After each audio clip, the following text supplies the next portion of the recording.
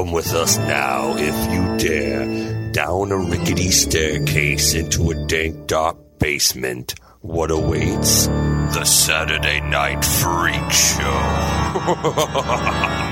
Hey, thanks for listening to the Saturday Night Freak Show podcast. We're a movie talk show podcast that comes your way every Saturday, whether you're ready for it or not, in our quest for total world domination. We ask all you do is hit that like or subscribe button wherever you found us, even on Spotify. Oh, shit! That's right. We've been telling you can find us everywhere, but now you really can we find are us lying. everywhere. For 8 years, we've been lying to you. You've made it. Yeah. Yep. Do we get that exclusive deal with Spotify? Are we only on there now? Are we rich? Oh, boy. So you did a horrible job negotiating this, is what you're saying, Colin. Yeah. Okay. But now you can find us wherever. You can have your smart speaker, whose name I will not say aloud here in this room, have her play the Saturday Night Freak Show podcast. Who are these people who are talking to you? They are the internet radio superstars. Michaela. John. Holly. And I'm Colin. And tonight we watched a movie that was chosen by Holly. What did we watch tonight? Tonight we watched a little movie called I, Madman. Ooh. Directed by Tibor Takish. Very good. Thank you. That's also the last time we'll be saying that name tonight. We'll just refer to him as the director. I was like, from now on, it's like a proclamation. Like, from now on, he will be henceforth known as the director. Right. From what year? 1989. 89. Fine year, I think. Written by, starring, anybody? Oh, yeah, written by David Chaskin. Who's that? You would know him. He wrote Nightmare on Elm Street 2. That it? Yeah, he did. He likes monsters. Yeah, he did The Curse in 87. I don't know if you're familiar with The Curse. That's the Will Wheaton, H.P. Lovecraft. That's The Color Out of Space. Oh, really? Interesting. Interesting. And Lance Henriksen's also in that. Yeah, I read about it. I was like, Where's this might be movie? worth checking What's it out. called? Yeah, The Curse. Okay. Yeah, it might be worth checking out. I'm not sure. I haven't seen it, but So we'll have to check out the trailer. I have not looked at the trailer. We will check it out. There's another Nightmare on Elm Street connection in this movie. Is it? The Piano Man in this movie is played by Bruce Wagner. He was a Hollywood screenwriter. He, with Wes Craven, wrote Nightmare on Elm Street 3. Nice. Okay. And then he wrote Map to the Stars, the movie that was made by David. Or he wrote the book, Map to the Stars. Cronenberg did. Cronenberg made the movie. Okay. All right, Holly, how did you come to this movie? Because I'm curious, because I've never... It seems vaguely familiar to me, but I have no experience. I feel with like this it's movie. one of those that, like, at some point people have just kind of, like, come across it, but it's not really wound up on anyone's radar. I know we all have, like, our lists that are ongoing. We all have our lists that we refer to.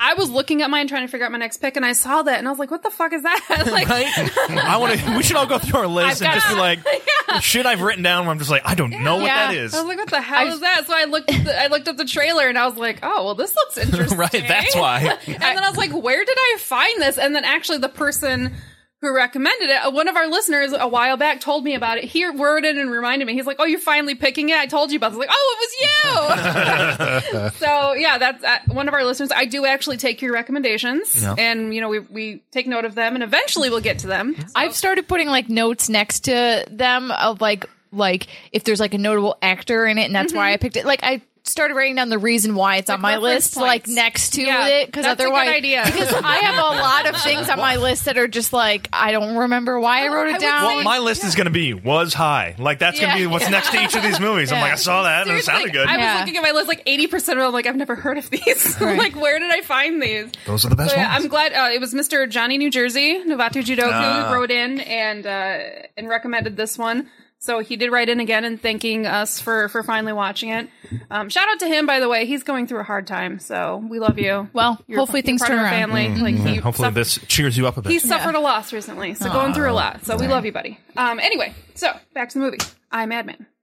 Tibor Takish. Also, he would be known to some genre fans for what? What's Gate is his biggest, his most well known, I think. But I think he's most well known for a little TV movie called Sabrina the Teenage Witch. Really? Oh, that's right. That's right. Wow. That's how he did the know pilot. him. Yeah. Really? And Spiders 3D. Anyone? Okay. I mean, no, he's got like Police Academy, the series. Anybody? Oh, jeez. There was a series? Anybody? Okay. No, actually, like his filmography is pretty entertaining because it's eclectic? very like It's very like sci-fi channel movie, and then to like Christmas Hallmark movie. Yeah, like it's fucking fantastic. Hey, there's probably good money in that though, so good for him. You know, like he's like consistently working. Like he has a movie come out like every fucking year. Yeah, like he nice. works a lot. Good for him. Yeah, but he didn't do The Gate 2, right? No, he didn't do Gate. Okay, Like The Gate. Well, The Gate. You guys have heard of The I've Gate. heard, I've had it on my freak show list for forever, but I've never seen it. I don't know what it's I think about, he did do it. and I keep seeing the cover Gate of 2 it. he The did? cover looks cool, Where doesn't isn't it? it like the gate written and cracking in the ground Yeah. with red eyes? Monsters coming out of It it. looks really cool. Yeah, it looks cool. It's a movie that Gate 2, like The Trespassers. yeah, he did do it, actually. Not as good as The Gate. But The Gate is like one of those movies that I think like all 80s horror fans saw at some point. Like Shit, back then. I have not. And then it played on TV all over the place. And there's a lot of stop motion. What I remember is little stop motion monsters, which we get a little bit like, obviously, if he's going to do I Madman, you're like, okay, you still doing that stop motion thing? Yes, you are. Yeah.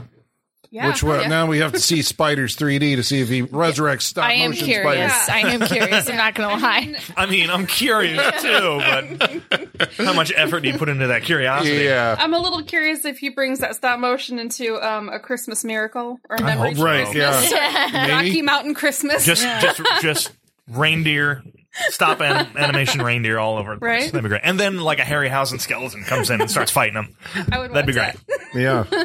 Well, this is, so you said it's from 89, but, Yes. so who, like, is there anybody else that we would recognize in this cast? Yeah, so Jenny Wright is our leading lady, and you'd probably recognize her from Near Dark, which we covered a couple years ago, I think. Yeah.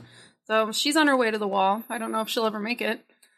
Because she hasn't, cuts off here. well, there's at least some one stuff in there, I movie think. That's true. that she's done that should probably at some point show up on the Saturday Night That's Freak true. Show. She might have one other one. She might make it to the wall, so. Yeah, she was in The Lawnmower Man. Oh, no that's shit. right. Oh, my That's right. Yeah, no, we forgot have about to that do one. that at some point. That movie's I keep fucking thinking insane. We did that already, but we Right, didn't. not yet. God, Jeff Fahey's in there, right? Yeah, he is the and the Lawnmower Pierce Man. Brosnan, yeah. Yeah. I feel like that's another one that it's like, why haven't we brought that? Right, Yeah. Some of them are just like two on the mark, like Lawnmower Man. It's- Never two on the mark. I just assume things that are obvious like that have already been covered. Right. Yeah. Yeah. Of course they covered it. Like we did Beastmaster last week. I honestly thought we'd already Yeah. done that. Yeah. We always, because we have for a while, I think, been going like off center. So now it's like Yeah. some of those center movies, what I Right. consider center movies, are becoming like lost. They're like, oh, you guys haven't seen, Yeah. True.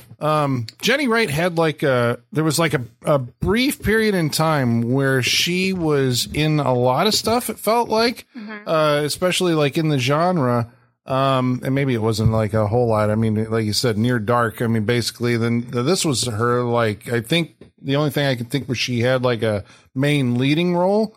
And then, somewhere after The Lawnmower Man, I remember seeing her. She was a groupie in Pink Floyd The Wall. Oh, okay. Was the first time, like, I recognized her after I had seen Near Dark. Yeah. And then she showed up for like a scene or two in Young Guns 2. And then somewhere after Lawnmower Man, she just kind of like disappeared. And there was like, it did kind of feel like in like the horror fandom, there was this kind of like, where did Jenny Wright go? And I'm like, there's like this, I don't know. Do you think she's got enough to do like the convention circuit? Oh, for sure. Yeah, but so. they For can't sure. find her or something. But I mean, she's still obviously around. I remember it was kind of touching watching the Near Dark special features on the DVD. Where Adrian Pazdar was like, Jenny, we'd like to, talk to you again. And where'd you go? And, like That's directly to the sad. camera. But I guess she quit the business. I mean, she's still, out there somewhere. She was in like Enchanted or something in 98.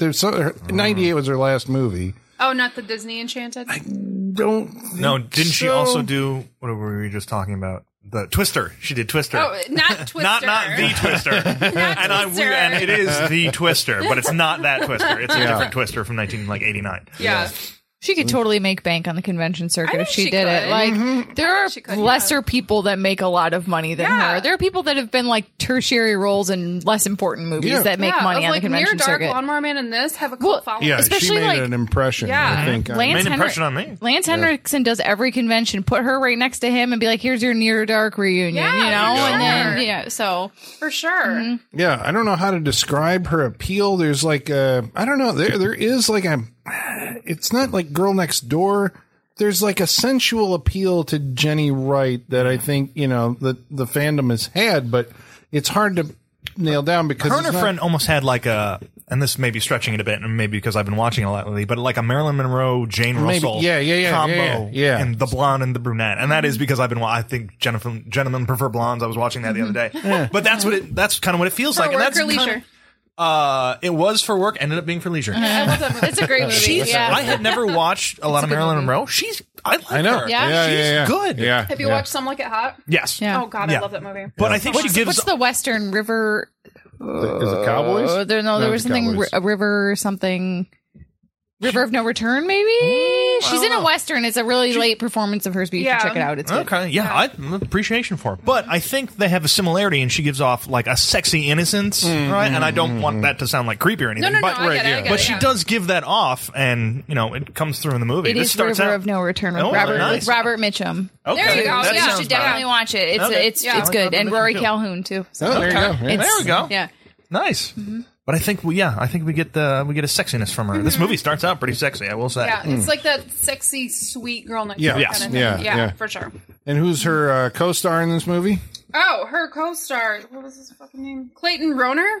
If the name doesn't sound familiar, if you see the guy, you'll know who he is. I think we had this discussion last time we saw him on this show. Probably. Which was in The Relic.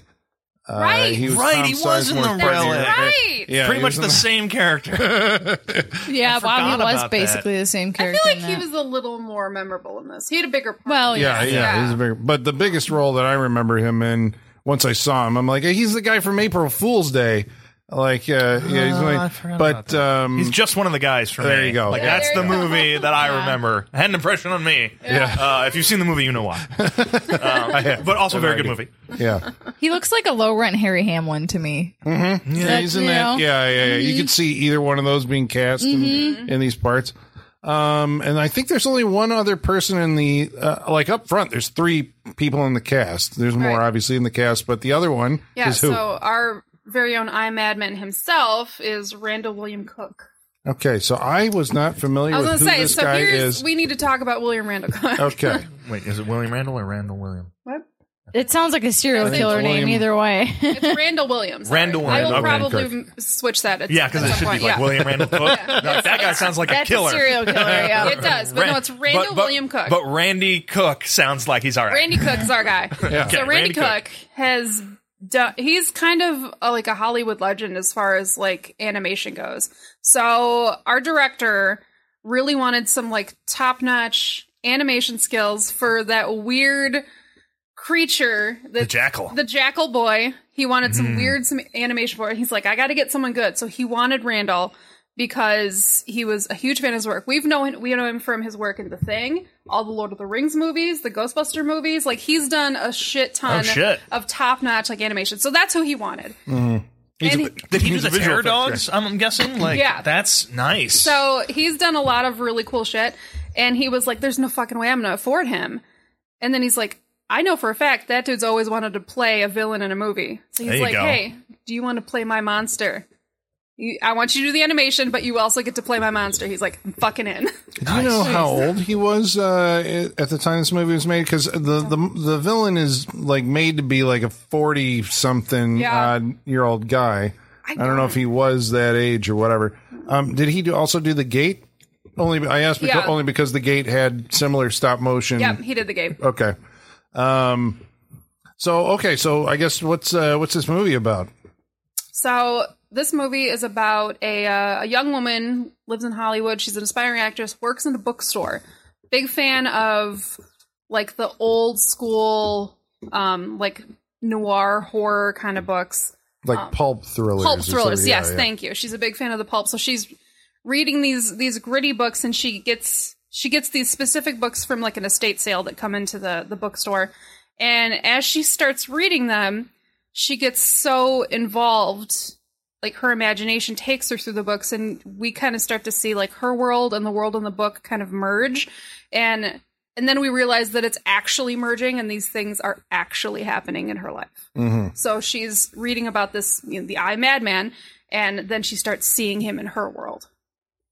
And he is so the villain character is okay. So the movie started off, and it starts off with one of those fake out openings where we see a doctor in a Los Angeles hotel in the 50s. That is a vampire. Don't you dare tell me that is a doctor. That is Max Schreck. The design for this hotel, I was like, whoever wrote that movie, No One Saw Hotel Artemis, saw this movie and was like, I'm going to make a whole movie based around this hotel. Because that's even what it looks like in that. Yeah. I mean, I never saw that movie. I just saw the trailer. I think that's couldn't stop seeing the trailer. But this is like a thing that there's a specific vibe to Los Angeles. Especially when they do like these LA hotel based stories. Cause I mean, I thought of, did you ever see Tobe Hooper's Toolbox Murders? Nope. Also feels like, Fright Night Part 2 also had this kind of, whenever they do Los Angeles hotel sets, even Lord of Illusions had stuff like that. I don't know what the vibe is. There's still like a, I guess it's like an architectural thing, but I can't explain what it is because it's not like. Even then, when they did American Horror Story Hotel, they were trying to capture that as well. It's just that feeling of like stucco walls and maybe. There's something about like the hotels in the Hollywood area that like they've forever been like a hangout. Like that. Like there's always celebrities. Everything there. Feels always very lived happening in. there. Like, even, celebrities that lived in Hollywood would still go to the hotels and hang out. There's something very, that's a very LA thing. That does not happen in other places. Exactly. Like, yeah. Like, I'm sorry. Like, even in New York, people don't LA do is that, like an endangered species area for actors where they're free to roam and most people won't bother them. But if they get outside of it, poachers everywhere. Yeah. So the hotels can always say, like, this is when so-and-so they sat there and they were discovered at this soda fountain. But even still, like, even non-famous people in LA will go to hotels to use their pool, like their rooftop pools and shit. Like, that's a thing to just, like, we're going to go to this hotel and hit the pool for the day. Like, that's not something we do in the rest of the country. I mean, this is kind of giving away one of my guilty pleasures, but I remember watching The Hills, and Lauren Conrad was like, "Oh, I'm at that pool every Sunday." Yeah, and it's like I guarantee you have a house with a pool, right? But they go to hotel pools. It's so weird. It is a foreign concept to the rest of us. LA people are very weird, right? But there's very much like hotels have a life of their own in LA. Yeah, and I like that it's it starts in the 50s and you kind of get that vibe, but then it also transports us to the present day, which is the 80s, which there's that connection again. How has there not been a horror movie made about the Chateau Marmont with how much bad shit's happened there? Has there not? I mean, so many famous people have died or have had bad things happen there. There's gotta be. Right? But everyone, because everyone focuses so much on the Cecil Hotel that they completely overlook Chateau Marmont. Well, we got the Cecil Hotel. Now we need to do the other one. Was Chateau Marmont where Somewhere was supposed to take place? Did anyone see that movie? Nope. No. Don't know. It was an alright movie. Don't know what you're talking about. Yeah, unfamiliar with the movie. Me? So, yeah. Stephen Dorff, not the biggest Stephen Dorff fan. Yeah. Cold Creek Manor really guy who was in Leatherface, the origin of the. Okay, you're the only person who's seen that. I haven't seen it. I haven't. Well, I'm shocked. So am I. Our director is a fan of Stephen Dorff because he was in. He was in The Gate, wasn't he? Yeah. Yeah. When he was little Stephen Dorff. Little Stephen Dorff. Yeah, we're bringing it all around. Yeah, it all connects. So the fake out opening basically sets up that there's it's like a mad scientist movie is what we're going to watch, where the crazy doctor who looks like Max Schreck leaves at night, all shrouded in black, and there's weird animal noises coming from his room, and the neighbors want the concierge to investigate, and we find animal noises. But his room is like a mad scientist lair. Yeah, it's gross. It's got that. Yeah, it is gross, and it's got that red rooms sign, like right outside his window, so we get that right. That pitchy I love that. sound. Yeah, I love it. With that red light going in there. This is like production design in this movie, and I know it was working on Michaela. Was they aim for like Hoarderville? Yeah, you're packing every single corner of the set with just junk. Yeah. But the thing is, it's not just one location like that. It's every location is like that. Yeah, this felt like L.A. in the 80s, I can imagine. Because everything was kind of just like dirty and dusty. It's gritty. The whole thing is gritty. It's like the beach just blows into the town, and it's just kind of everywhere. Everything's got kind of like a sandy patina to it. I honestly don't know if this was intentional. I didn't read anything about it, but I kind of like that the only space that doesn't have that hoarder vibe is her boyfriend's apartment. Yeah. That's like her only safe space. That has to be intentional. Yeah, that has to be intentional. I didn't read anything about it, but it has to be. And it's like clean and minimalist. Yeah. And I think that's kind of a reflection of his, like, I'm a by the book clean cut guy, and like, here's my modern, he might just, considering the job he has and everything and what he has to deal with every day, he might just make it. He's a cop. Yeah, he's a cop, a murder cop. Yeah. And so because he has to deal with that shit all day, he might just it's going to be clean and organized and here. sterile. The only place I can have control. He's like, this is my safe space. Rarely there. There's also that. Yeah.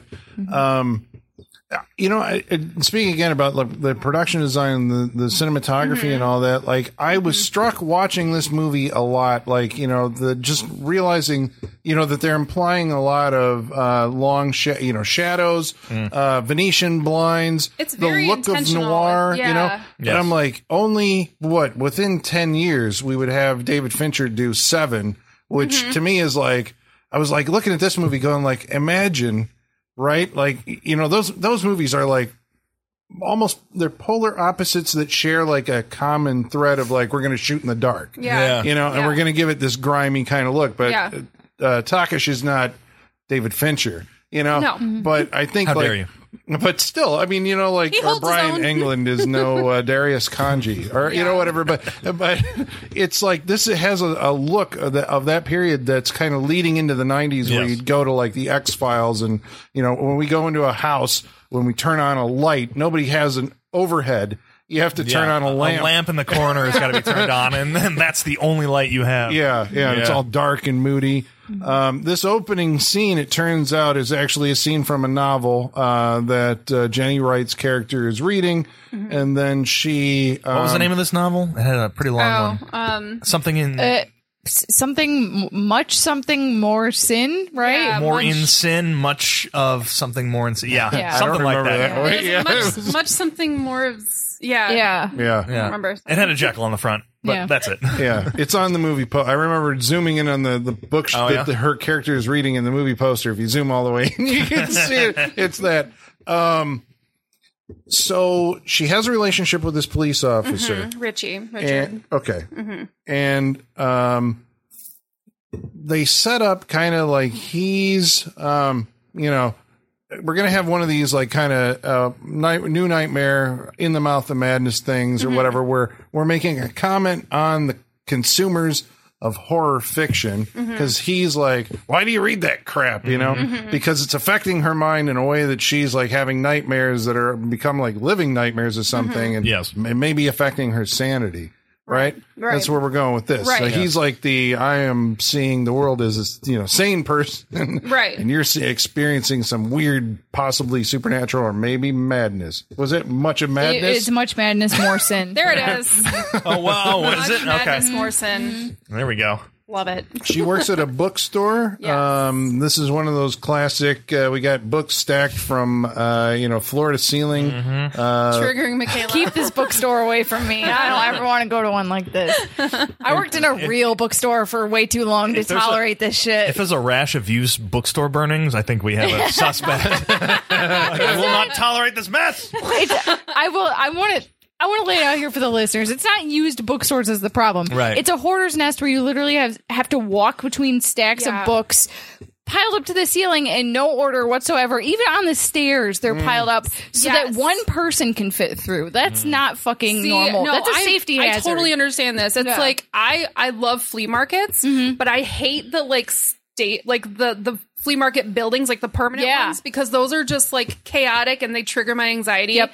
I like the flea markets that like come up over the weekend because those are organized. Yep. Yeah, you're asking to have rats and all sorts of gross shit when you have a business like this. It freaks me out. I don't like it. Yeah. And dust and Can you smell that bookstore? Oh yeah, absolutely. And not only that, like just from a practical standpoint, if I'm looking for something specific, I have to just hope I come across it, and that's but that is part of the appeal of going into the for some people, not for me. And even for me, like I have to know ahead of time that all right, I'm going in there to search for shit. Yeah, like, I can't just you're treasure hunting. Right, if I walk in and I'm like I need to find something, but I have to go through this. My day is go to those are two separate types of shopping. Yeah, you gotta. Yeah, it is an adventure, and you got to be up for that. Yeah. But, you got to be in the mood to want to dig for something to enjoy a store like this. But then at the same point, like, why even fucking staff a store like this? Because the staff's not going to be able to help you fucking find anything. Like, right? You know, they're there to ring you up if you find something you want. That's it. Like, the good ones, though, actually do know where everything. But those people have usually been there. Like, they're hardcore and have been there forever.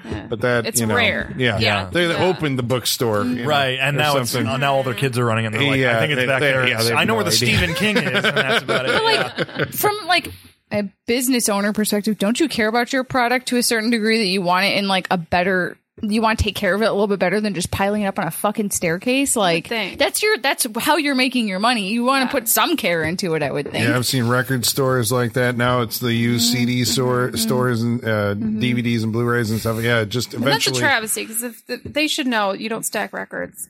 Yeah, you don't. Yeah, exactly. Yeah. But this is the world that she lives in, and then so this guy who exists in the novel, it's a character. Yes. Is it? Explain to me like how this whole novel thing. She finds the book and it's been turned over to the bookstore through an estate sale, and there's a character in this. And so who is this character? But there's also like a connection to an author, and I'm like, are they the same person? And how does this work? So the character is Dr. Kessler, and then the author of the book is Malcolm Brand. Right. So Kessler is. So there's only 2 books by this author, and it's like a sequel situation.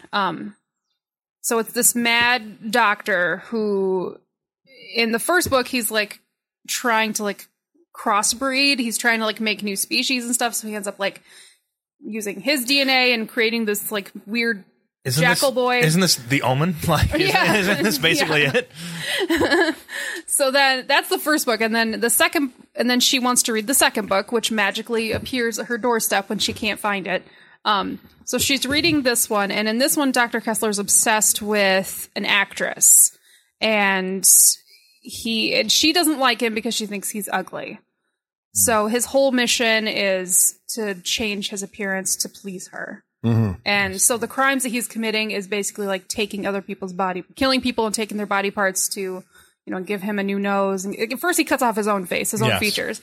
And then the murders start happening. He starts collecting new features. Yep. And then this is what starts to bleed over into the real world, where it seems like this Dr. Kessler character or Malcolm Brand are they the same person? Because he says, I think at some point we find out these books are quote unquote nonfiction. Right. Yeah. And she goes to visit the publisher of his 2 books, and he lays down a story about the author and how the things he did to himself ended up in his I, Madman book, the mutilation and whatnot. So it did happen and ended up in the book. So at that point we learned that Malcolm Brand was nuts. Like, he went off the deep end. Right. Yeah, because he dies in real life, right? This is what I was led to believe by what the publisher tells us is that he was crazy. He thought that he was being hunted by the characters from his original novel. So we kind of get that kind of magical thing happening that, the character, he said he was, he said they didn't want to do what he wanted them to do. Like, they were talking back to him. He's like, no, we're not going to listen to you. Yeah. And the publisher's office is an even grosser hoarder's nest than anything we've seen before. This is what the third hoarding location we've seen at this point. Yeah. Like, these are individuals who are so busy and consumed with their jobs that they ignore everything else. I only sell smut, is what he tells her, right? Yeah. She's not too busy. She just spends all her time reading. Yeah, she's just lazy. She and needs gross. to clean her apartment. And did she even have a TV? Yes, she did. She had a TV because we saw it at static. Static at one point. Yeah. So she is also, I don't know if we mentioned this, she's also an actress because she lives in Los Angeles. Right. And this is what you do. Yeah. So she goes to auditions. with a friend of hers. Yeah, she has an acting class. And she hates the redheaded actress. She's like, she's talented, she's beautiful, I hate her. Which, like, I kind of wish this movie would have given us a reason to hate her. Like, just show the wig alone. Just show. I mean, I think that's our reason to hate her. The wig is bad, but like, just show us her being a bitch to her or something in like one scene to give us a reason to really be like, yeah. Well, you know, I like, don't think I don't think we're meant to dislike her because even she talks about her and she's like, "What? She's talented. She's beautiful." Like she doesn't hate her, but she does hate her. Right? It's like legitimately not liking someone because, like, God damn it, why are you so good? Yeah, she's jealous of her, and we get that because, like, she's like, she's great. Like, why? You know, because he makes a comment about not liking her, and she's like, "Why don't you like her? She's great." Yeah, you know. So I don't think we're meant to not like her.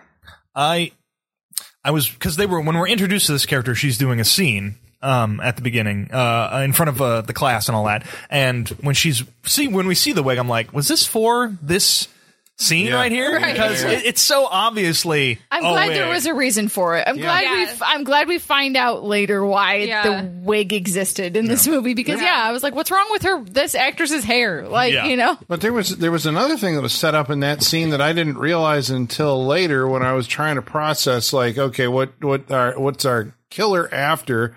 But the fact that he's going after body parts, right? Mm-hmm. Her hair is red and stands out. Mm-hmm. Jenny Wright's actor friend says that we're never going to get to do my Cyrano, and puts on like a big fake nose, therefore drawing attention to the fact that, like, later on when it's like, well, he's going to get the hair from somebody. Yep. He's going to get the ear from somebody. He's going to get the nose and the lips. And I was just kind of like going, okay, the way that this movie's going to angle down is eventually her boyfriend is going to become a target for some feature, right? Right. He is going to kill the boyfriend in order to go, like, now I've got his whatever. Right. Now you'll love me. And now you'll love me, right?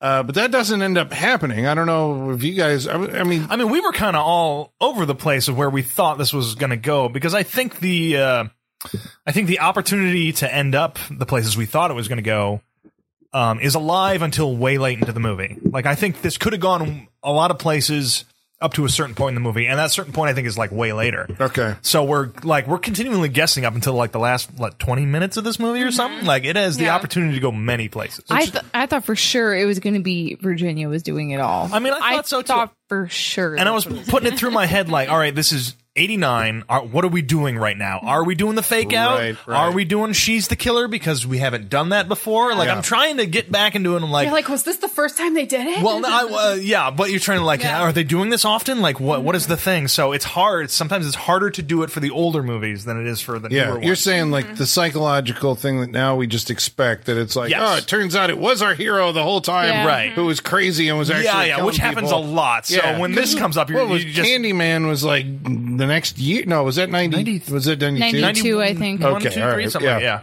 So we're getting into the psychological stage of the horror movie. So it's not like out of left field that it would be like, okay. But okay, so I guess you came to that because you've seen a bunch of movies since. Yes. Do you think the movie was playing into that like by throwing evidence her way or pushing the investigation towards her? Because eventually the police become involved. She says, I witnessed the killer she witnesses him kill a piano playing guy across the street.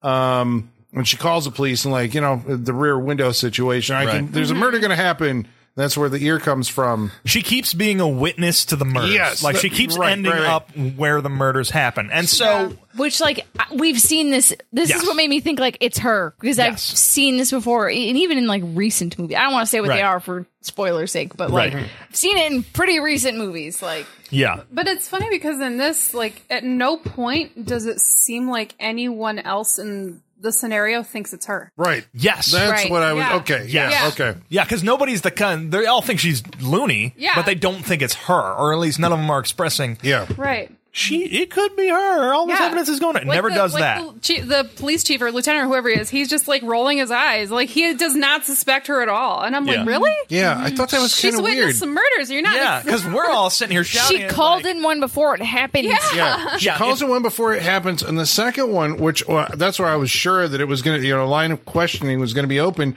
was the one under the bridge where her friend's nose is taken, and the police show up and they're going, "Oh, Sarge, we got a witness. Who is it?" Right. it's Virginia, what's her name? And he's like, man. She's a nuisance, not a suspect. Right. Yeah, like, oh, of course it's her, because she's this crazy horrible cops. All of them are horrible cops. I can see the boyfriend being in denial, but the rest of them, like, you're doing a terrible job. It's kind of surprising they didn't go that route, because that would cause tension between the boyfriend and his superior.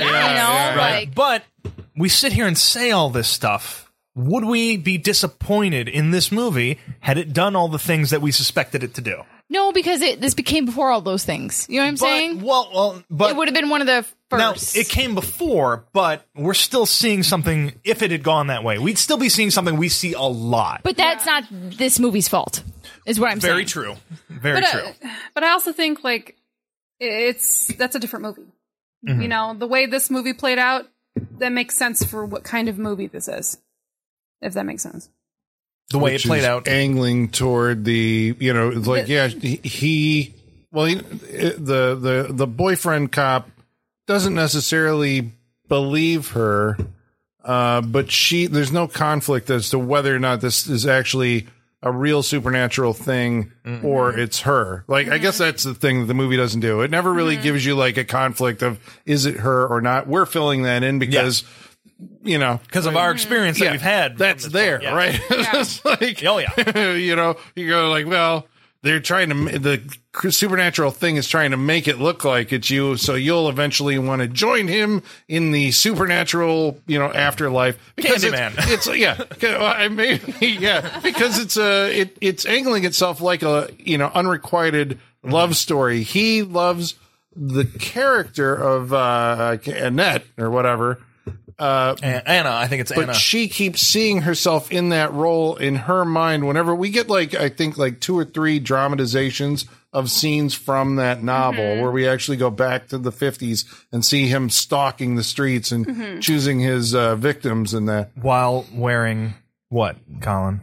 Well, I mean, you got to have the long, big black trench coat and the beret. There we go. There it is. We are full on beret. He's got a little face mask up covering his nose, Until he gets his hair, his long, luxurious locks, he is beret-ridden. I will say ridden. We were talking about, like, the cinematic history of the beret while we were watching this movie. We were discussing it because it has been parodied so much that it is just a joke now. Yes, berets are no longer serious whatsoever. Does that come from like the Che Guevara posters? Or no, it comes from like mimes. 16 can. Well, that, but I think it comes from like, I'm not saying 16 Candles specifically, but.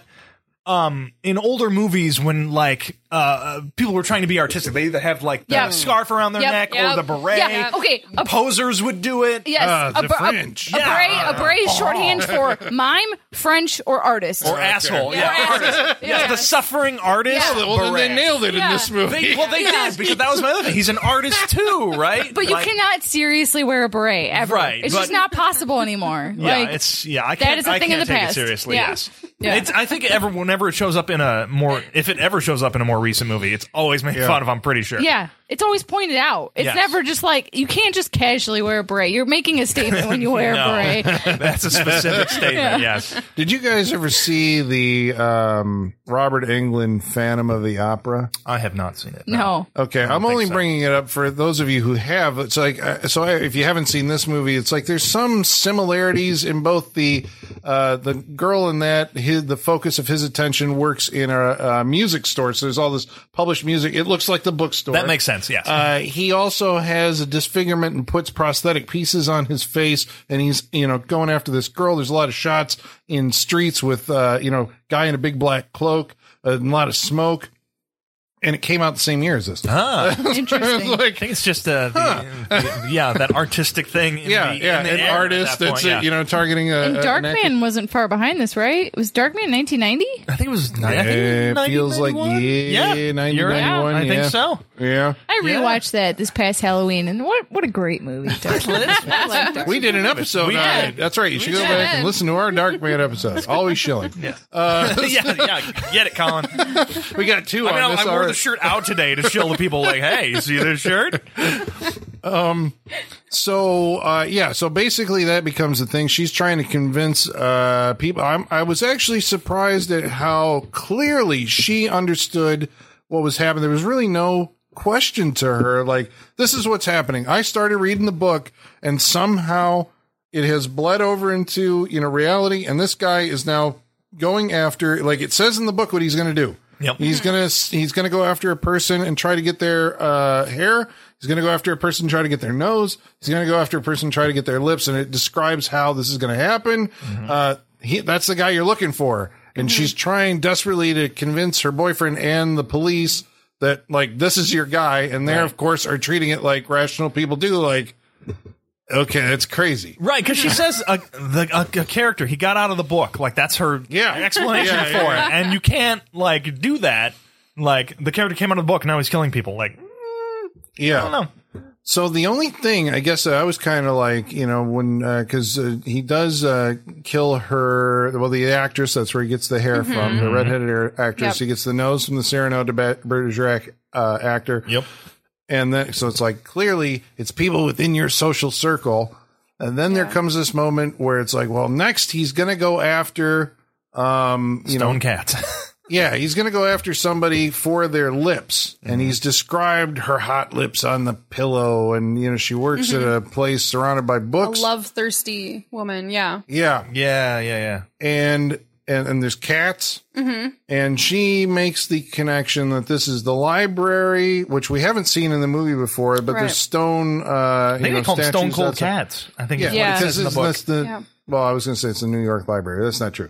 Or because we're in Los Angeles. Oh, we are in Los Angeles. That's what I was fucking. That's where my confusion was, because I'm like, there's lions in front of libraries. Where are we? Because I was thinking New York there for a second, but I forgot. It's a Ghostbusters library. Yes. Yeah. Well, and the Chicago Art Museum has lions in front of it too. There's more lions in front of shit than she's thinking about. Yeah.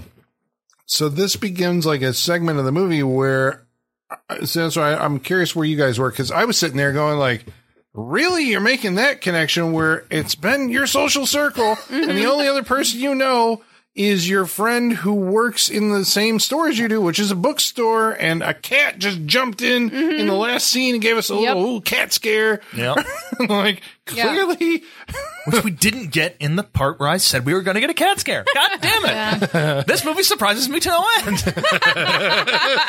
I zig, they zag. Yeah. God damn it. But that could be a good thing. You can't zigzag through that fucking bookstore, though, man. It's so crowded full of shit. Good luck. You can't. No. Well, but you're right. She does. She messes it up. But did you, when you were watching it, were you like, well, clearly that means it's her friend, or were you kind of going with like, okay, well, where are we going now? Because this leads us into like a 15-minute diversion in the movie. The cat mention, I was like, okay, so it's the cat at the bookstore, because why else would they make a point of being like, look, we have a cat now? Yeah. Like. There's that, and when she said, yeah, I'll be there in a half hour, I'm leaving, and the friend says, okay, I'll unpack it tonight. I knew right then, I'm like, she's dead. Because if she's going to leave and then her friend's going to be at the bookstore all by herself, I'm like, yeah, that's the one you're obviously, they're going for. Like this whole library with the cats and all that stuff, I'm like, this is not going to happen. Like, it just can't.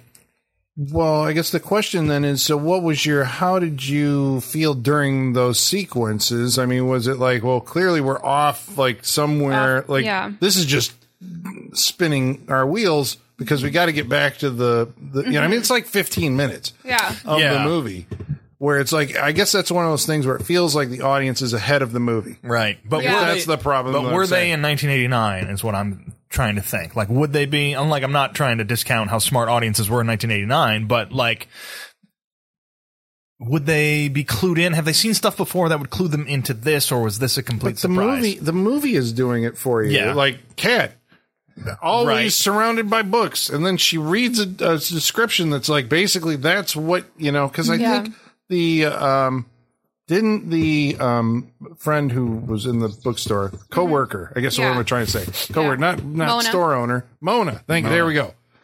Didn't she also say something about because there was like, she was like looking for, like a boyfriend or something. Yeah. The first scene that we see her, she's doing her lipstick. Like, and she says like if she's talking about her what's her name? Not Anna. Virginia. Virginia, yes. Yes. Virginia. Yes, and Virginia's like, if a man like that proposed to me, I'd saddle up and... Right, there it is. There it is. Yeah, I knew I was like... That. Yes. Yeah. I feel like they could have done something different with the misdirection. Like, I feel like she could have suspected that he's going to attack her in her apartment and she's actually in the bookstore, or vice versa. She thinks she's going to get attacked in the bookstore, so they stake that out, and then it's actually in her apartment. They could have done something like that, right? Like that would have made more sense. Which I feel like in a lot of like police procedural movies, that happens a lot. You know, I feel like that's something we're comfortable with as an audience. Is like that kind of like, oh, we set up at the wrong location. Oh, you know? yeah. Silence of the Lambs. Yeah, well, because that's what I'm. And maybe that movie, you know, because that came later, and I was like, okay, is this doing that thing where there is a scene where Virginia is trying to pose basically as bait, in the library, and there's a scene where she's in a room, she's all wired up, you know, to the cops, and she's like, I'm in a room and I hear footsteps and there's a guy coming, and we see someone walking into the room, and I'm like, are they doing cross-cutting where like, this is actually the guy but he's there. The end of Silence of the Lambs. They keep showing it. You think it's in her library, but it's at the bookstore. Yeah. And you're just like, yes. Because they did that. I'm sorry. They did that before when they're shifting between the 50s and the 80s with Virginia in her apartment. That's what I'm going to call her from now on. Yeah. And like, I'm totally fine with this misdirection, with this like wrong location. Just the library doesn't make sense. Right. Like I said, it should have been bookstore and her apartment swapped. Yeah. That's what it should have been. That's what it made sense. It doesn't make any sense for the character to assume that that's what that means. Yeah. Like, why don't they just have her like pretending to work the bookstore and, you know, try to lure him there, and then, oh, nope, he actually went to her friend's apartment. That makes more sense. Right. Yeah. I think they're definitely setting it up for, because everyone still thinks she's nuts. Yeah, but but my problem with it is like, I was with that character up until that point, but then it was like, you are missing something completely obvious. It makes the character dumb. Exactly. You know? Because she's been getting it this whole time. Yeah. Right. And this is the point where, it's like, you're sharp on everything and absolutely correct. You're this time it's like, you're dumb. And they do kind of, like, I see this and you don't. They do kind of muddle with her when she ends up being wrong. Because she says, I don't know, there's tons of places with books and cats and shit like that. You're right. They probably should have just kept her right on it. Well, it's also like the extra layer of like kind of stupid to it is like the cops aren't taking her seriously at all until this point, and then they take her seriously on her wrong lead. I did not get that. Why all of a sudden are they trusting her enough to set up this whole like sting? Yeah, it's a lot of manpower. The only thing we get is the boyfriend like went to town, went to bat for, went to town on. No, he did not go to town. That was earlier in the movie. that was earlier. That was the sexiness. No, he went to bat for to get people to check this out. Even a few, what do you call them? A few uniforms in there. Yeah. What did the other cop call him? Something derogatory. Yeah. But he called him something derogatory. Oh, because they have he said rent-a-cop. The rent-a-cops. Yeah. The rent-a-cops have been informed. Yes. Yes. That was funny. That was funny. Yeah, because they organized this whole sting based on, I mean, her shitty assumption, basically. Yeah, is it desperation? That's what I'm like. Is it desperation on the part of the cops? Where like, this woman has predicted one murder, and she's been at the scene of at least one more. Yeah. Two more? Yeah. At least one more. So I guess what do we have to lose? So they the whole force shows up. We're going to stake out this library. I think so. I think it comes across when the boyfriend's talking to her about how his boss is making him chase down other leads because they have nothing at this point. Yeah. So I guess it does come down to desperation that they would finally listen to her. Mm-hmm. He had to do a lot of convincing on that. But then it's funny that the librarian actually so they have this librarian, because it's like, it's going to be the librarian. And she is getting all wired up, with the microphones to go out there. And she passes out. It's too much. She faints. So, of course, that means that Virginia is going to have to do it. Virginia has to step in. Yes, yeah, of course. Yeah. She finally gets, and at this point, the look that she's had in the 50s flashbacks. Mm-hmm. Like, they finally cross that over into this reality, I'll say, which I thought was kind of a nice touch. There was a nice transition to the 50s thing that I kind of liked. There was one in her bedroom where she, got out of bed and, stepped into the shadow. And then when she steps back out of the shadow... That was nice. Close up, she's in a different wardrobe, different hairstyle and all. I'm like, oh, okay. I mean, there's some good transitions. Yeah, there's this blurring of dimensions. I think the shadows help with that. Yeah. In this, because you can just go into one, come out the other. Yeah, and it's never really explained. I don't think how this guy is able to transcend time or dimension or whatever. Right? And be very very knowledgeable about where people are going to be and what she's doing. Yeah. And following her and knowing, like, making her play the game he's playing. Yeah, like, we don't know the logic behind it. All falls in pretty good. Like, how does he, like, he got pretty lucky, or he's a little supernatural. Yeah. Because there is a jackal in this movie. So yeah, but that's, I guess that's what I'm angling towards. It's like, because at some point you have to go, well, like, okay, how do you defeat your supernatural menace, right? Mm-hmm. Like, what is his Achilles heel? Which I was like, okay, it's going to be one of these, you burn the book. Right. Then we get into the genre of magic book movies. Right. Yeah. We're like, how do we do this? But that's not what happens. No. Yeah. I mean, it's still magic book as far as I'm concerned. Yeah, I guess toward the end it does kind of. But that's what I wasn't expecting it. But it ended up being like, all right, I guess she's somebody's magic here.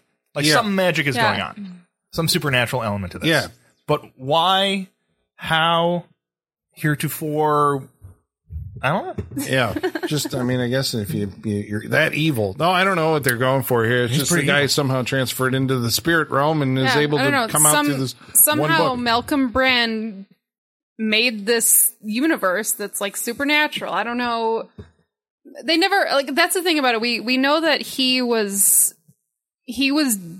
doing the things that he was writing about, and they never say if, like, it happened because he wrote it or he wrote it because it happened. Right. I was waiting for this whole thing to be done and then for, like, the book to be published.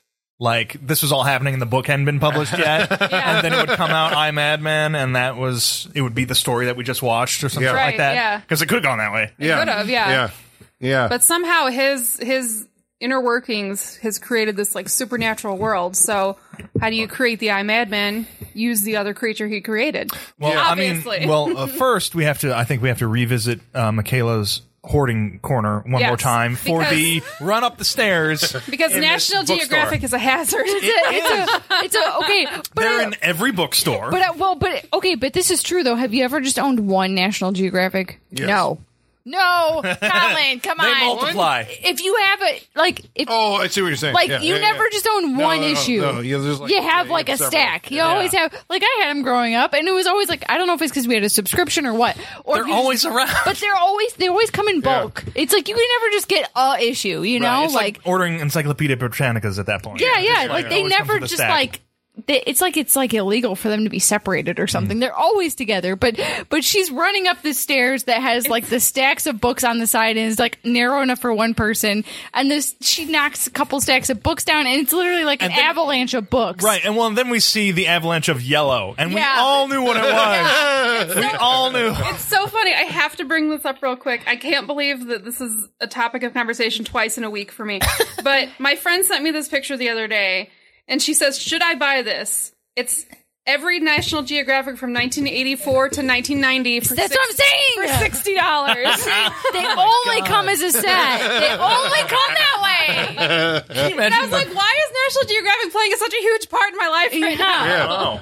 And I kind of laughed when we saw that many of them coming down because those fuckers are slippery. They are. That's very glossy. like glossy paper, yeah. And so it makes sense that she would not be able to get any traction on that shit. Like, wonderful. Yeah, I'd buy it, man. Well, and like not only that, like I was kind of surprised there wasn't like a paper cut scene happening at that point. I was like, oh my god, the paper cuts if you're like trying to climb up this avalanche. Wouldn't of it have books? been great if we stopped for like 10 minutes at that point in the movie and just like, Yeah. Well, I like that he's following her, and he actually has to deal with the National Geographic spillage also. Trying the supernatural killer. Yeah. But she does figure out that the way to beat him is to, because, her boyfriend comes in and he finally gets the note that she left for him because it was left on his desk. Yeah. And so he shows up to save the day and shoots our bad guy. Okay, shot him. But bullets won't stop the supernatural, Sean. Guess not. They won't. What will stop the supernatural, Holly? Other supernatural. Jackal Boys. Jackal Boy. Obviously. Did we say that this Jackal Boy is like his son?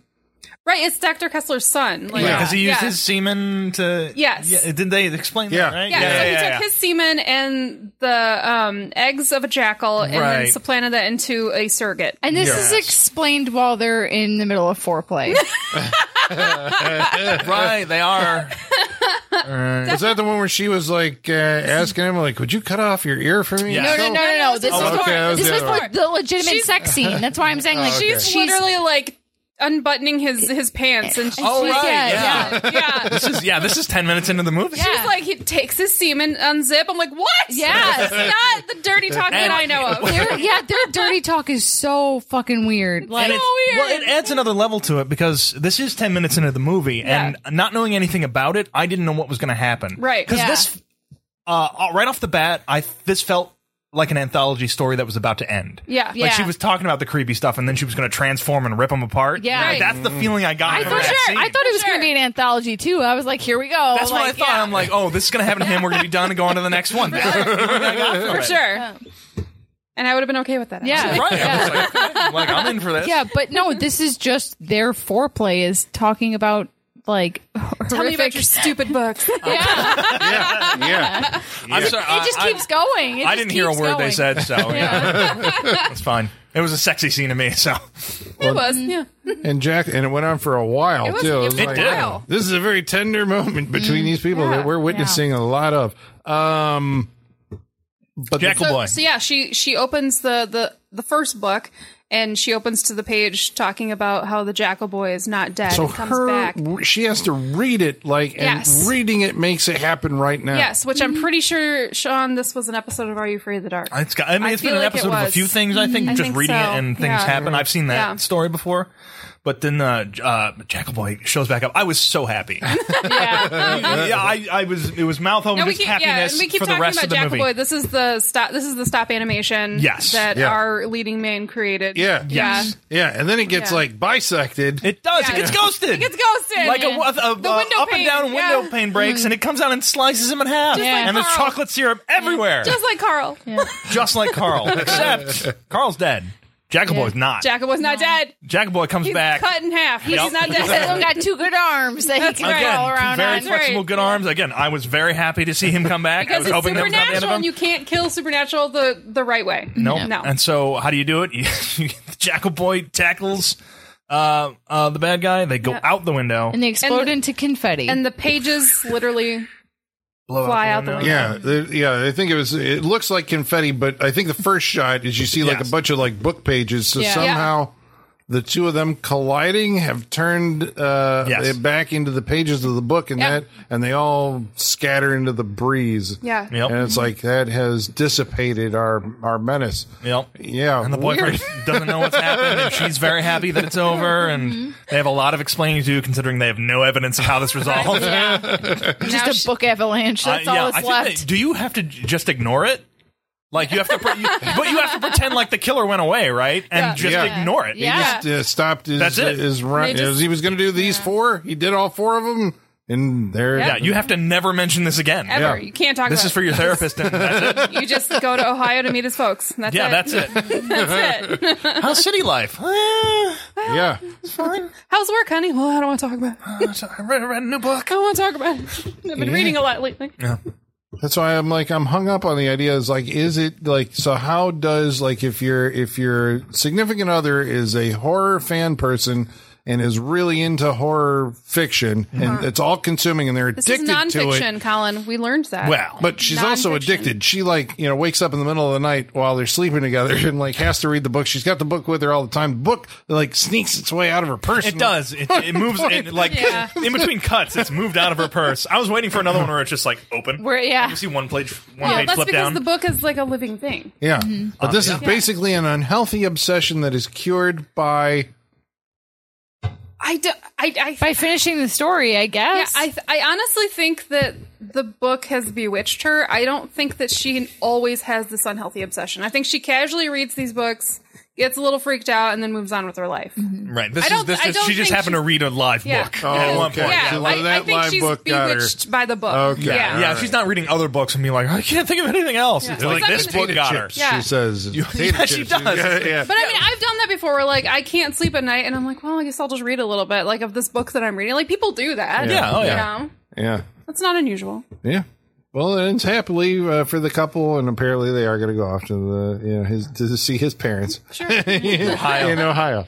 Yeah. Christmas. Yeah.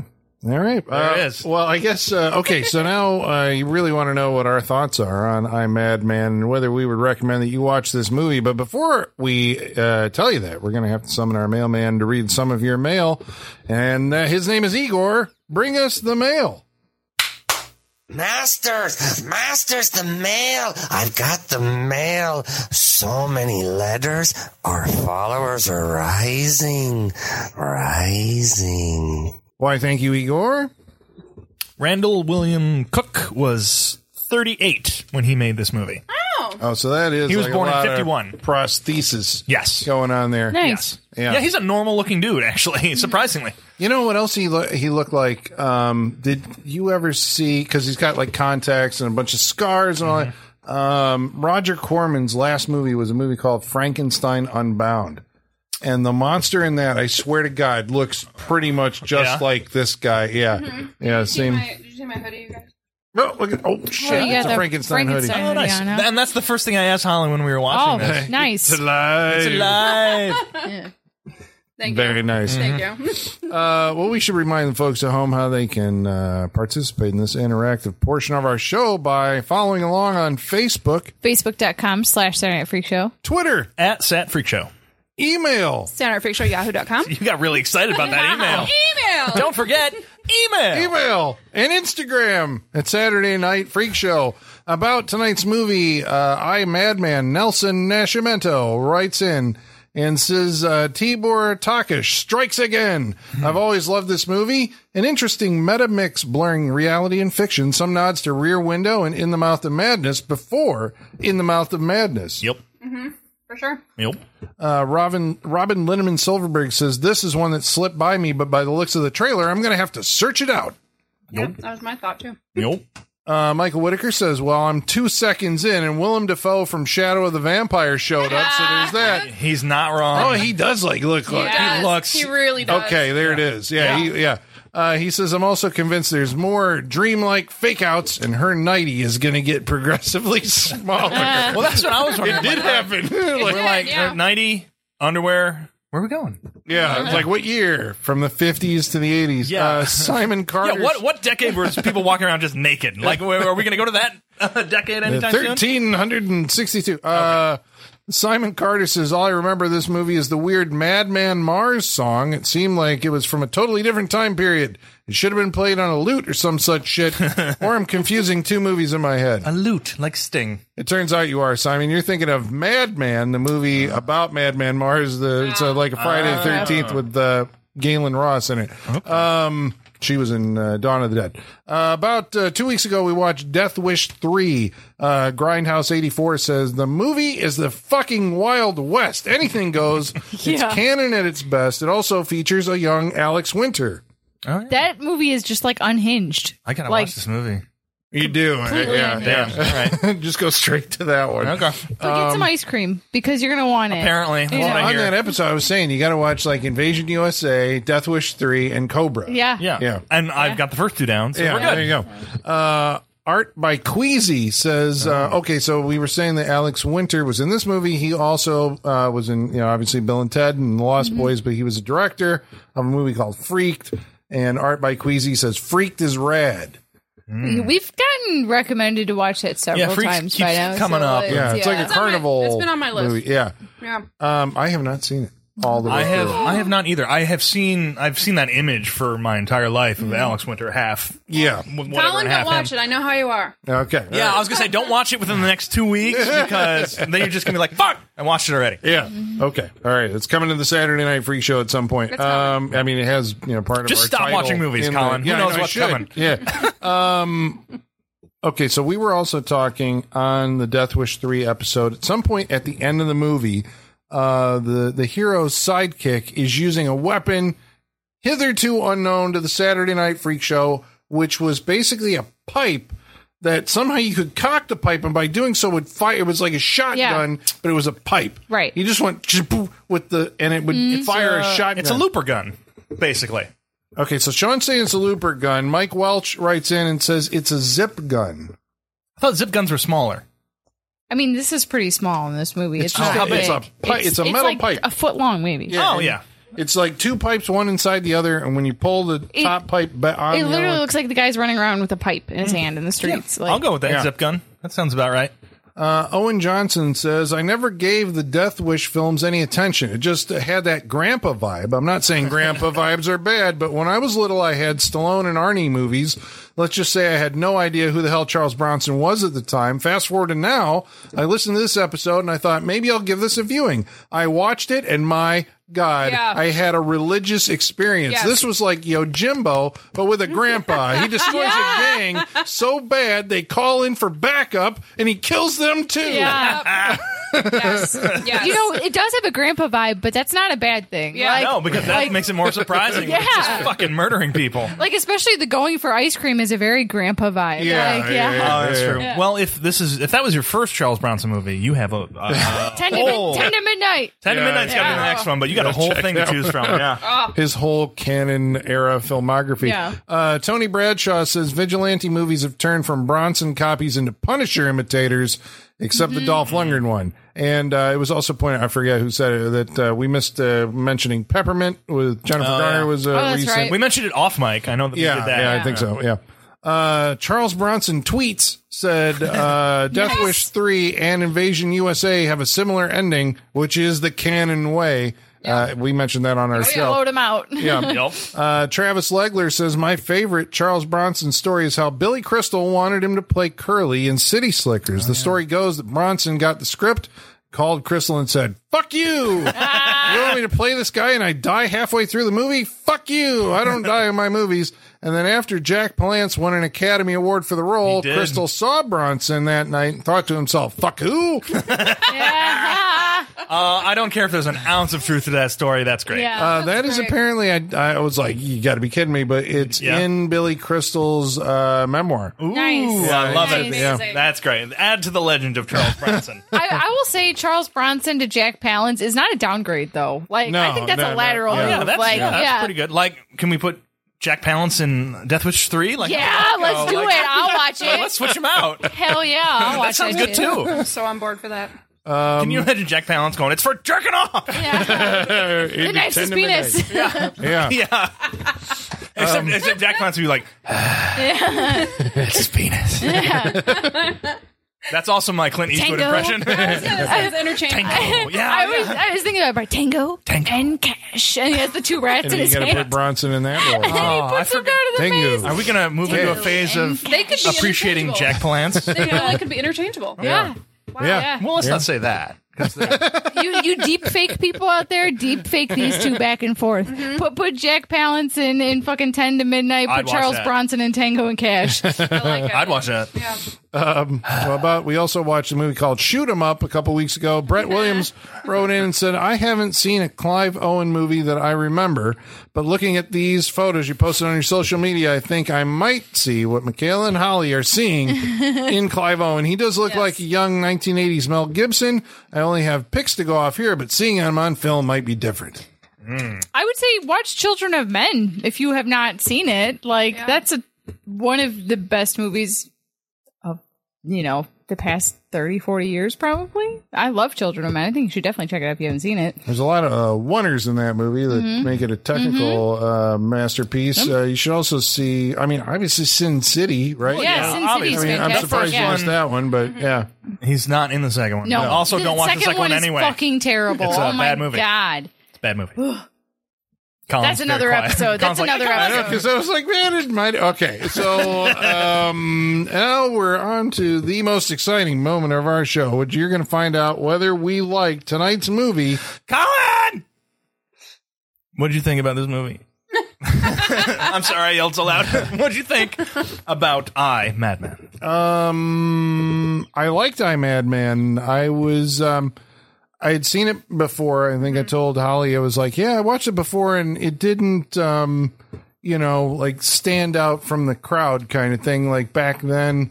But it feels like it could get lost. Well, I think it's because, when you look at movies that you really remember, they have these standout set pieces. And this movie really doesn't have these big moments, Or music to go with it. Yeah.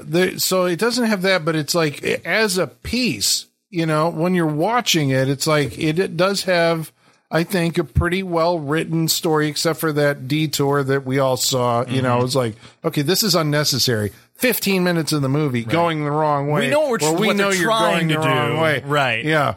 But I mean, the rest of that and the way it was put together, I think now looking back on it, was kind of like forward thinking visually, you know, kind of giving you that what would be the 90s, you know, film noir. I don't know if that's the right phrase for a 90s thing, you know, but it presaged, I think, like where David Fincher, X-Files, you know, in the Saw movies eventually would go. Everywhere is dark. I thought the bad guy was, again, we're like anticipating the Candyman or something. There's a lot to be interested in this movie that I think you should definitely, I think you should check it out. Yeah, I mean, it's one that probably has gotten past a lot of you. I think you should go back and give I, Madman a shot. Right now, you can check it out on Tubi. So that, I think, or Scream Factory if you want to spend like $80 looking for their out of print. Oh, is this Scream Factory release? They put one out, but it's hard to find now. Oh, I'm sure. Yeah. Did it come with a slip? I'm sorry, that's an inside joke. I'm sure it did. Yeah, but I would recommend it. I think you should check it out. Michaela, what'd you think of I, Madman? So I'd never heard of this, didn't know anything about it, didn't look up anything about it, went in blind. The title, I was like, this sounds like a fucking Giallo movie. I was like, just based on the title alone. But, I mean, I'm always pleasantly surprised when the story is just based around like a magical book.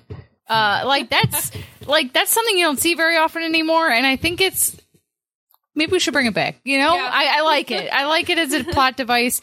It makes things more interesting. And I think that, you know, even though there were moments of this movie that we thought we knew where it was going and that were predictable, it was still enjoyable overall. I go to a lot of estate sales and I was like, wow, I didn't know estate sales could have a trickle down effect this bad to where like you could, a trickle down curse. Yeah, no kidding. I was like, shit, how much cursed stuff have I walked past at estate sales? Yeah, I mean, you got to see The Possession, the Jeffrey Dean Morgan movie. Yeah. Huh. Yeah. Be careful when you go to those flea markets and picking up those possessed items. Yeah. But then I think to the future and I'm like, what stuff am I going to have that's going to be in a future estate sale that people think is going to be cursed or, you know, because like. Definitely the Funkos. Yeah. The Funko Pops are that. And like, I wonder if I really dig deep on this movie, if I could make an argument about like the level of hoarding a character does connects to like their morality in the movie.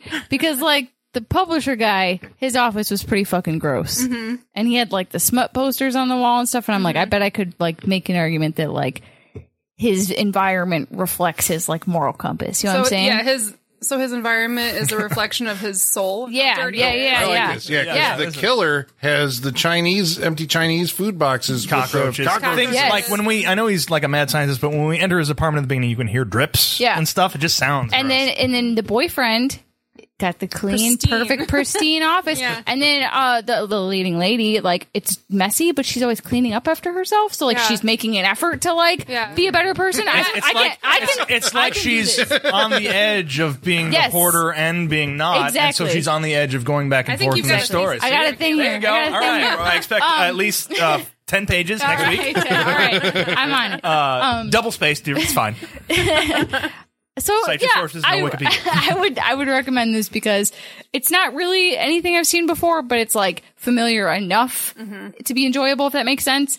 In parts, it does feel almost like a TV movie. It does. I don't know why, I got that but feeling it does. a little bit too. Yeah. Some of that lighting when it's just that one light behind the bad guys he's walking up felt a little cheap because I've done that before. Right. I'm like, I know there's no money behind that. So, but I think it's definitely worth a watch. And good job, Holly, finding something that like it was really, I've never even heard of this, you know, it was really hidden, really buried. So good job. Sean, what did you think?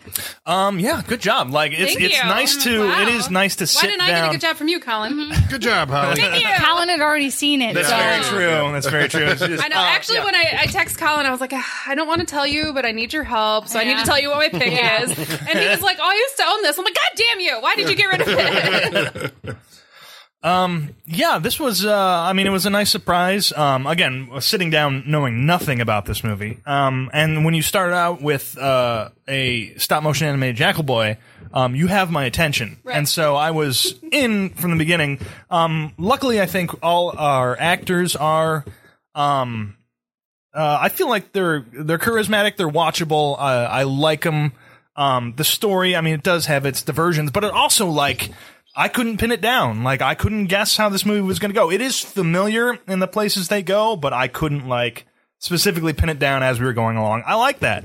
It kept my attention. It kept me guessing. It's how do I describe that?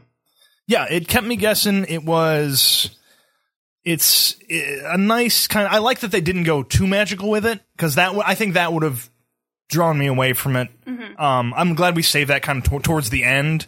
But if it's gonna be magic to bring back Jackal Boy, like, I'm for it. Like, I really love Jackal Boy in this. Like, it was really good. I think it's used to very good effect. I think the bad guy looks cool. Like, except for a few, like, story parts. Like, this is, like, a good movie. The music, I think, is the other thing that, like, I don't remember it, but I also don't think it was in this movie. Like, we had the piano at certain points, and it's very low key. But, yeah, I think everybody's doing a good job. I enjoyed it. I was just very happy with the last 10 minutes of this movie, specifically. So, yeah, I'm going to recommend it. I'm surprised we haven't heard of this. Like, good job, Holly. Yeah, definitely watch I, Madman. I had a good time with it. It's got a lot in there. Like, it's, you know, especially when you listen to the last hour and a half of this podcast, like, it's got some layers to it. I liked it. Awesome. Holly. Yeah. So, yeah, I had not actually watched this movie all the way through. So, all right, now this is what Holly does. What point did you get to and go, freak show? And, like, you hit the pause button, and, like, that's coming to the freak show. Jackal Boy. Okay. That's a good choice. That's a good choice. Yeah. So, I looked this up. I started to watch it on Tubi, actually, and then I was like, well, I'm not going to do that for the freak show. But, yeah, so I watched the trailer. I was like, all right. And then I started reading about it. I'm like, okay. And then I started watching it. I'm like, yep, I'm in. So I really enjoyed it. I knew what we were getting into. I had read enough about it that I knew what to expect. But even still, like, watching it play out fully, I think it did some good things with misdirection, and it kept you guessing and kept us on our feet. So I enjoyed it a lot. Michaela, you'll be interested to know that he was offered, our director was offered The Wraith and passed on it. Oh, no. What? Big mistake, dude. He wanted to do The Gate instead. Well, actually, maybe that was a good choice. I was going to say, we got The Gate and then we got The Wraith, so good decision on his part, yeah. I was like, I'm okay with it. I think everything worked out in the end. I'm okay with it. I was like, I have to. Which there's finally a Blu-ray coming out soon, guys. I saw dear listeners, we have a Wraith Blu-ray coming. Which we've all been wanting to buy for 2 years now. Yeah, ever since we all didn't recommend it, we've been wanting to buy this movie. It's too late for you probably in the future, but right now it's $12 on Amazon. Right? Yeah. And then I was curious, Colin, at one point we saw when she was looking for the publisher, she passed by, like, the porn house, and they were advertising Metal Messiah. Have you seen Metal Messiah? No. Are you familiar with this? It's his first movie. Is it a short film? No, it's a full movie, and it is a sci-fi musical about an enigmatic metal-skinned stranger trying to stop society's self-destructive obsession with rock and roll. Yeah, I mean, you know. That old tale, that old chestnut. So I was like, I feel like this is a Colin movie. So I was curious. Metal Messiah. So I was curious if you'd seen it. Double feature it with Metal Storm. Yeah. And there's going to be no Metal Messiah in that movie. So we might have to look into that one at some point for the future. I promise I won't bring Sabrina the Teenage Witch. But yeah, I had fun with this movie. I thought it was, it's a good movie. Like, there's some good story there. I love the concept with the book and coming to life, and it's got kind of like a Frankenstein feel, but it's got kind of like a Phantom of the Opera feel, which that was intentional. They wanted it to be kind of like Phantom of the Opera-y. They pulled off that, like, pulp noir feel, and I thought it was really cool. Like, and the artwork in it, like, lent itself to that too. It really like, did. On the books and in the publisher's office, because he's got more on the walls and everything. Yeah, and I know, like, the cinematographer, the director, they all, like, really pulled from watching like Outer Limits and Twilight Zone, and they pulled from like Forbidden Planet. They had a lot of influences that I think really came through and worked really well for this movie. So yeah, I thought it was great. Did not disappoint. So I definitely recommend I, Madman. It's a good time. Well, that means it's Freak Show approved. That means by law you have to watch it. Yes, that's true. If you're listening to this, you have to watch it now. You will be compelled. Awesome. Wouldn't that be great if that was like the curse of our show. If you've made it this far, if you listen to the whole episode, you are compelled to go listen to it. Well, I mean, you know how it is. Like, we've spoken about it, so it's going to just start coming up in BuzzFeed. And it's there's going to be three articles next week about this movie. Cute, bloody, disgusting. Bloody, like, disgusting. You should revisit Mad Men. Yeah. Like, we fucking know. Right? There's going to be another Blu-ray release. Like, it's going to happen now that we've talked about it. Yeah. We Beetlejuiced it. Well, that means next week we're going to be watching a movie that's chosen by... Kayla, what are we watching next week? We're continuing our tour of blockbuster bombs, we're visiting a movie that's turning 30 this year. Ooh. It is finally time for Cool as Ice, guys. Oh, no! The Vanilla Ice movie. Oh. Awesome. Stunned silence around the table right now. I didn't know. You're about to learn. I'm about to know. Sean, I'm about to learn. Wait, you didn't know Vanilla Ice was in a movie? You've never heard of Cool as Ice? I mean, I probably have, but it's ringing no bells right now. Oh, wow. I couldn't tell you, I couldn't tell you anything about it. I may not have ever heard of this. Wow. So there we go. I'm probably going to love it. All right, the Vanilla Ice movie is That's it. Cool no as title. Ice. No, the Vanilla Ice movie is next week. Colin says as he dies inside. I worked at a video store when this thing came out, but I have not seen it, so this will be a Most first time. Most people haven't. Yeah. So, all right. This is a full hour and a half. Like, it's a movie. It's like 76 minutes. It's real short. Oh, good. Okay. As long as we get Ice Baby in it, I mean, like, what more really do you need? Don't remember if that's in it or not, but there's a lot of musical numbers in it. But can I just watch the Jim Carrey sketch from In Living Color and just be good with that? No, this is a full blown. There is a plot. It is a movie. Right, Michael Gross is in it. So okay, I'm interested. Yeah. We'll get into it. Yeah. All right. Okay, that's next week on the Saturday Night Freak Show. We hope you'll join us. And until then, as always, the basement is going dark.